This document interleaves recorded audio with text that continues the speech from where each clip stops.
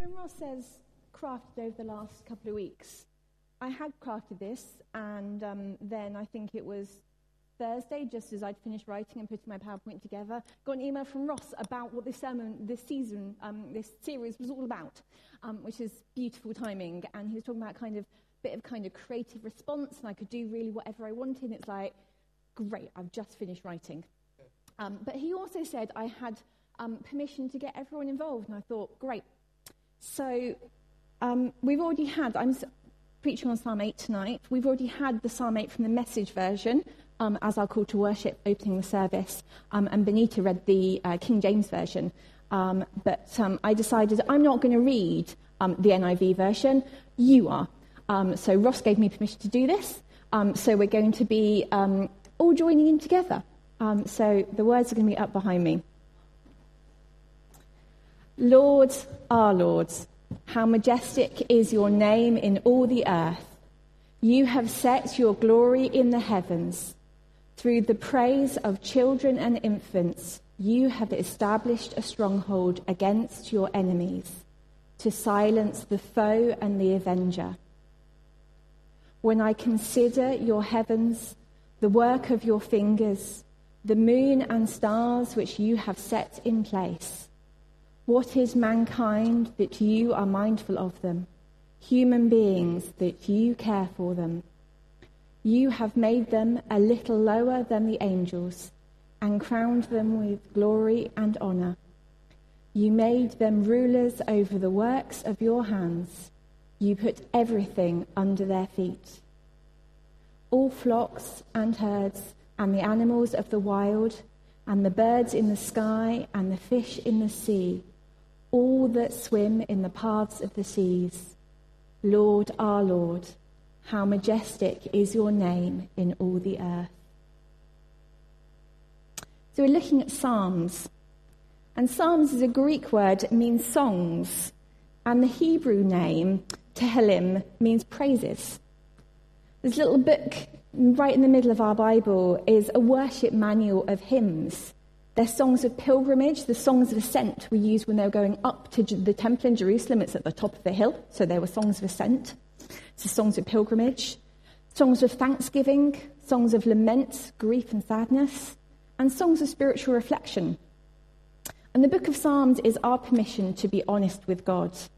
There is joy and despair, thankfulness and anger, hope and doubt and fear, all to be found here. Rosalind Brown says, Psalms tell us loudly and clearly that nothing is beyond saying in God's presence. Nothing is beyond celebration or lament if God is in the conversation. We can let our defences down before God because God always has the last word. Psalms is a template for being real with God through the light and darkness and every day of our journey, all of our seasons. And Psalm 8 is this little spiritual reflection, and it's pretty much the epitome of praise. It makes a really simple statement of who God is and who we are, which makes a beautifully lazy sermon structure. Who is God? Who are we? And what does that mean? So according to Psalm 8, who is God? Lord, our Lord, Yahweh, God who revealed himself to Moses in the burning bush. God whose name means I am or I will be, the self-existent one. God whose personal name appears 6,500 times in the Hebrew scriptures. Every time you see Lord or God written in those little capital letters, that's God's personal name. The way we translate Yahweh only as the title Lord or God can distance us from the idea that God has an identity and a personality as well as a job title. God has a name. His name is Yahweh. Yahweh who created all things, who created humankind from the dust and breathed life into them and set humanity to care for creation. Yahweh is our Lord. And this Yahweh is our Adonai, our master. As a human, your Lord was the man who governed your household, built it, owned it, cares for it, sustains it. He's the controlling authority of food, equality, discipline, generosity, compassion, safety, justice, and righteousness. He's the giver of life, the giver of meaning and purpose, and the source of all things. God is our Adonai, the Lord who governs the household of creation, the builder, owner, carer, sustainer, and controlling authority, the giver of life and meaning and purpose, the source of all things. Sometimes this doesn't click, sometimes it clicks twice. It's going to be fun. God our Lord is majesty. How majestic is your name. He is powerful and great and mighty. God is distinct from creation. You have set your glory in the heavens, majestic is your name, but God is separate from creation, but creation points to God. All heavens declare God's glory. And our little brains are completely overwhelmed when we look up at the heavens, or down from a mountaintop, or see a spectacular sunrise, or even just watch a bee busily at work, or listen to a tiny bird as it fills a space with song. There's something joyful about creation that fills us with awe. We can't put it into words. All our speakings and writings are merely a finger pointing at the moon.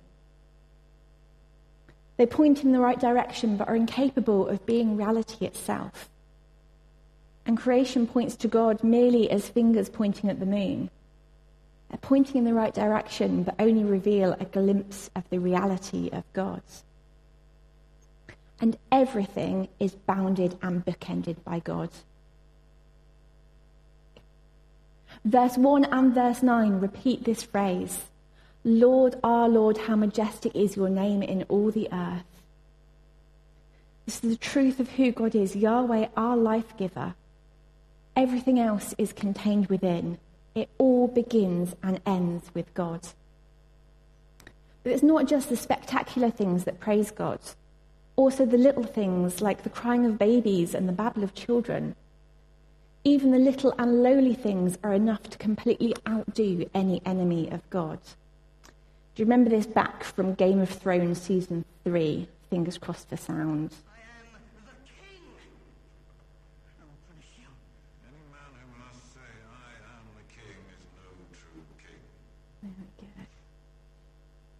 We go, Game of Thrones with no nudity. It's that line, any man who must say, I am the king, is no true king. See, God doesn't need our clever words and polished arguments in his defense. All our words are merely fingers pointing at the moon.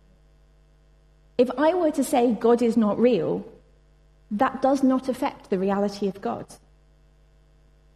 But also when I say God is love, I am wrong. Because my understanding of the word God and the word love and even the word is, what does it mean to be if you are God? They're all wrong. Even I cannot begin to represent the reality of God with my words. This is the kind of God who is our creator. And this God is mindful of and cares for his creation and his creatures. He is in connection and in relationship within himself, Father, Son, and Holy Spirit, and with creation. So what is humanity? That this indescribable God beyond words is mindful of them.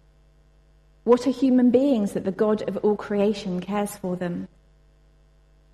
When we think of the heavens, this is a shot for, I think, from Hubble.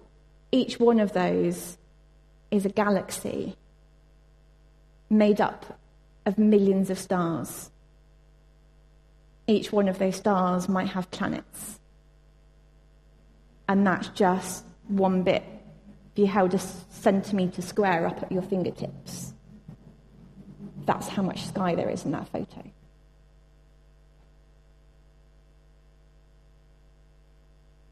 We think of the heavens and moons and stars, and we are so tiny and so limited in comparison. One paraphrase of Psalm 8 reads, "On a starry night, with your glory splashed across the skies, I gaze into your infinite universe and I wonder, who am I? Why do I matter?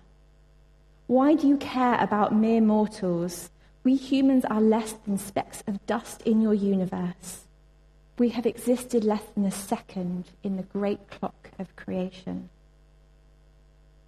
Sometimes we can feel so small and so insignificant. I've used this image before. This is a photograph from the Cassini space probe, and it was the far side of Saturn, and the sun is the other side of Saturn, and we are that little blue dot. We are so small and so insignificant. That's within our solar system, let alone our galaxy. David says in this psalm, "When I think about how big the heavens are, why does God care about us little humans? Yet God chose to love us and give us thought and wonder and adventure." So who are we? What is mankind that Yahweh is mindful of them? Human beings that God cares for them. Humans here are Enosh and Ben Adam, man and the son of man, respectively. That's the non-gender neutral translation, but those are the words that are used right back in Genesis. Mankind and all humanity. The children of the mud people, Ben Adam, the mud people made in Genesis 1, male and female, each carrying the image and likeness of God, crowned with glory and honour. Sons of Adam and daughters of Eve, C.S. Lewis wrote. Princes and princesses, sons and daughters of the King. That is who we are. Just stop for a moment to consider that. Whatever you think about yourself, whatever the world might say about you, whatever labels or categories or descriptions you carry, God sees you in his image and likeness, crowned with glory and honour. And I really mean it. We're going to stop for a moment, because apparently it's about Velcro and Teflon. Psychologists say that negative things stick in our brain like they do to Velcro, but positive things slide off like they do from Teflon. And we have to deliberately hold on to positive things for about 15 seconds before they stick. We have to be intentional about it. You know exactly what this is like. You can have one moment of negativity in a day, and that's what you're remembering when you go to bed at night. You can have 20 people say positive things to you, and you remember the one negative comment. We have to be intentional about making the positive things stick. So we're going to give it time to stick. Whatever you think of yourself, whatever the world might say about you, whatever labels or categories or descriptions you carry, we are sons and daughters of the King, crowned with glory and honour. Sons and daughters of the King, crowned with glory and honour.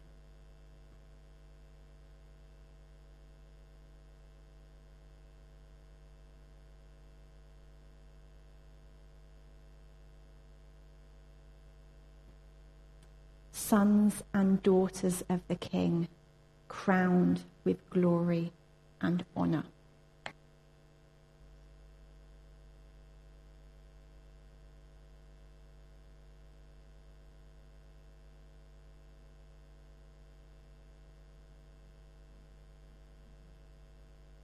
Takes time for that kind of thing to stick.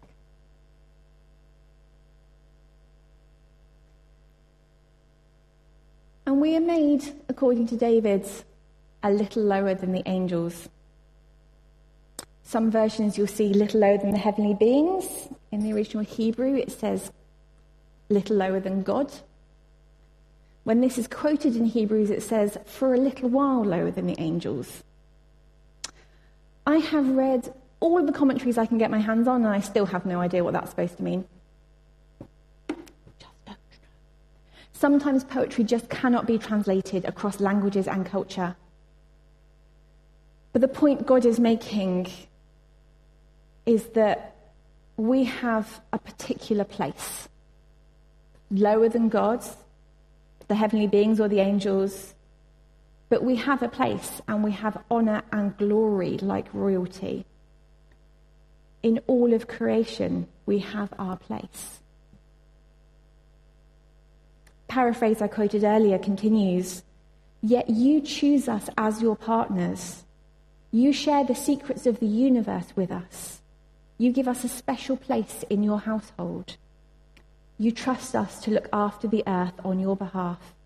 Not just the sheep and oxen, but also the wolves that prey on our domestic animals, the birds and the plants, and even the creatures we have never seen in the depths of the sea.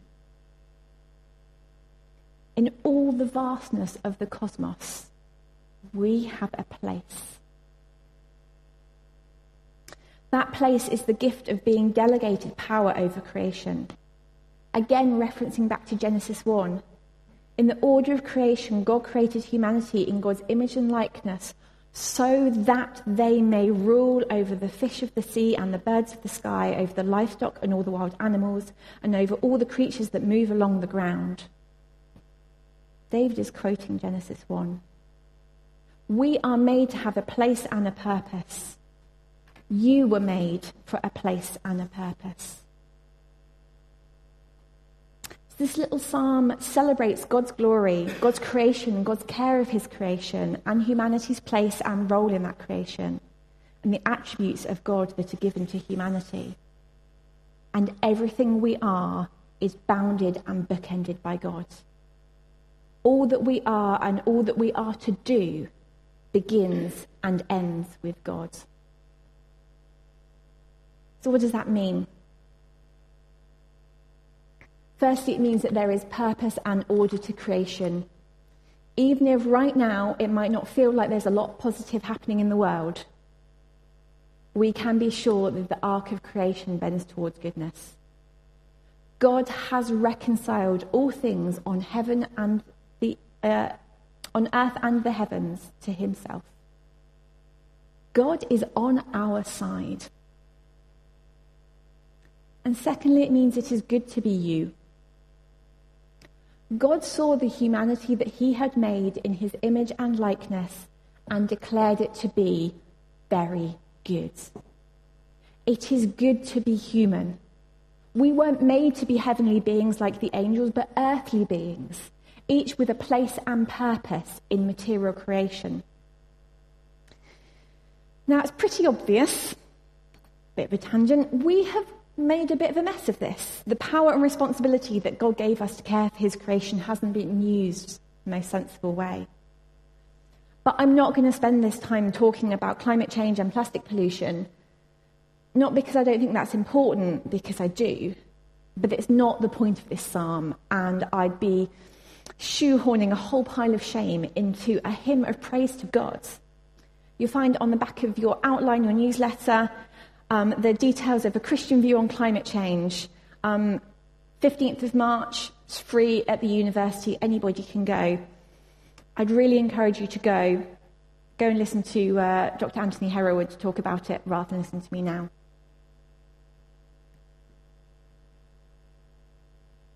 It does matter because we are all part of creation. It matters to us and to our neighbours and to God. But our actions flow out of our hearts.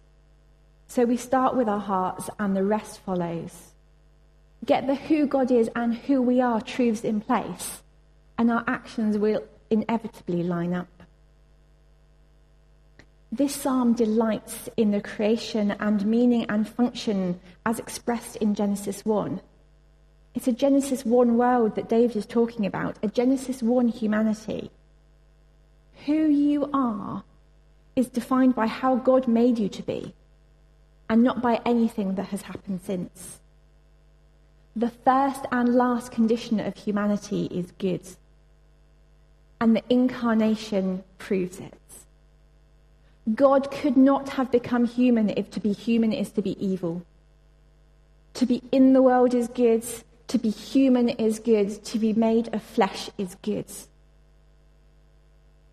God the Son gave up his God nature to take on human nature and be made in our likeness, just as we are made in God's likeness.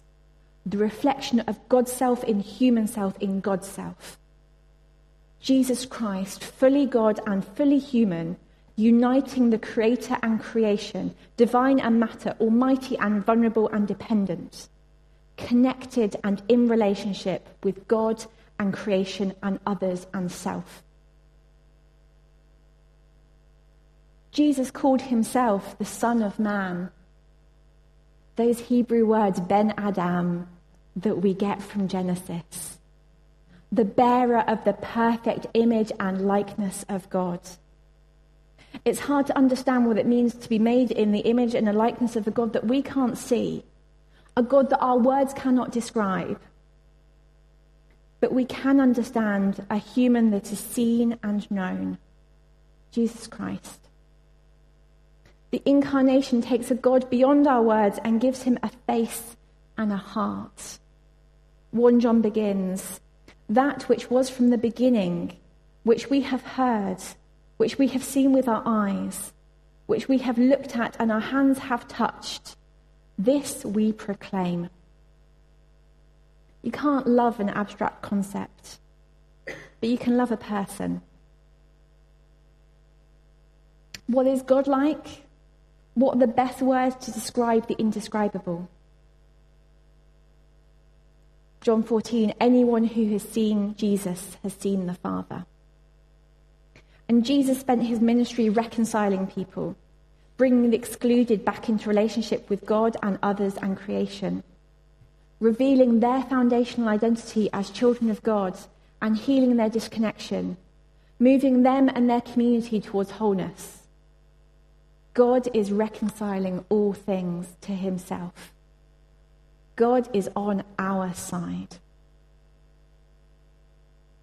The author to the letter of the Hebrews quotes this psalm and then says, we do see Jesus, who was made lower than the angels for a little while, now crowned with glory and honor, bringing many sons and daughters to glory, not ashamed to call them brothers and sisters. What does this mean? We call ourselves fallen and broken and sinful, forgetting Jesus calls us brothers and sisters. We wallow in our ordinariness, forgetting that we're made just a little lower than the angels. We live as though we are disconnected from all around us, forgetting that we have a purpose and place in the order of creation, connected and in relationship with God and creation and others and self. We strive to earn our own dignity by stealing dignity from others, forgetting that to be human is to be crowned with glory and honor. Christ became human to remind us that we are made to reflect the image and likeness of God. And Jesus lived a life that taught us to see the honor of every human being and the honor of every human relationship. And he died to prove that vulnerability isn't weakness. And he was resurrected to show us that disconnection is not the end of the story. To show us the reality of hope, of resurrection and reconnectedness and reconciliation. To show us the reality of God's love and care and healing towards wholeness.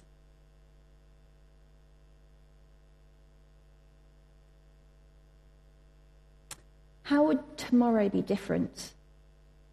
How would you think about God, yourself, others, and our world if your first thoughts on waking were, my Lord God, who created and ordered everything that is, cares for me and has crowned me with glory and honor?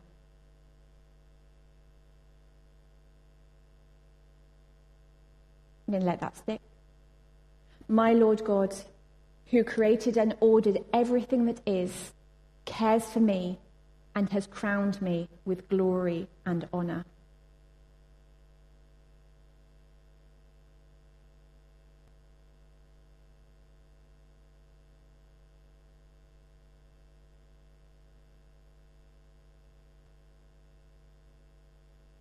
How would tomorrow be different?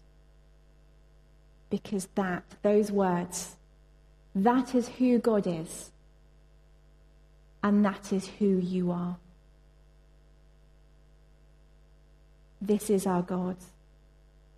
Lord God, wonder worker, glory placer, heaven shaper, moon spinner, star namer, world creator, people maker, human lover, glory crowner, honor giver, power granter, life intruster, partner maker, Lord God, wonder worker.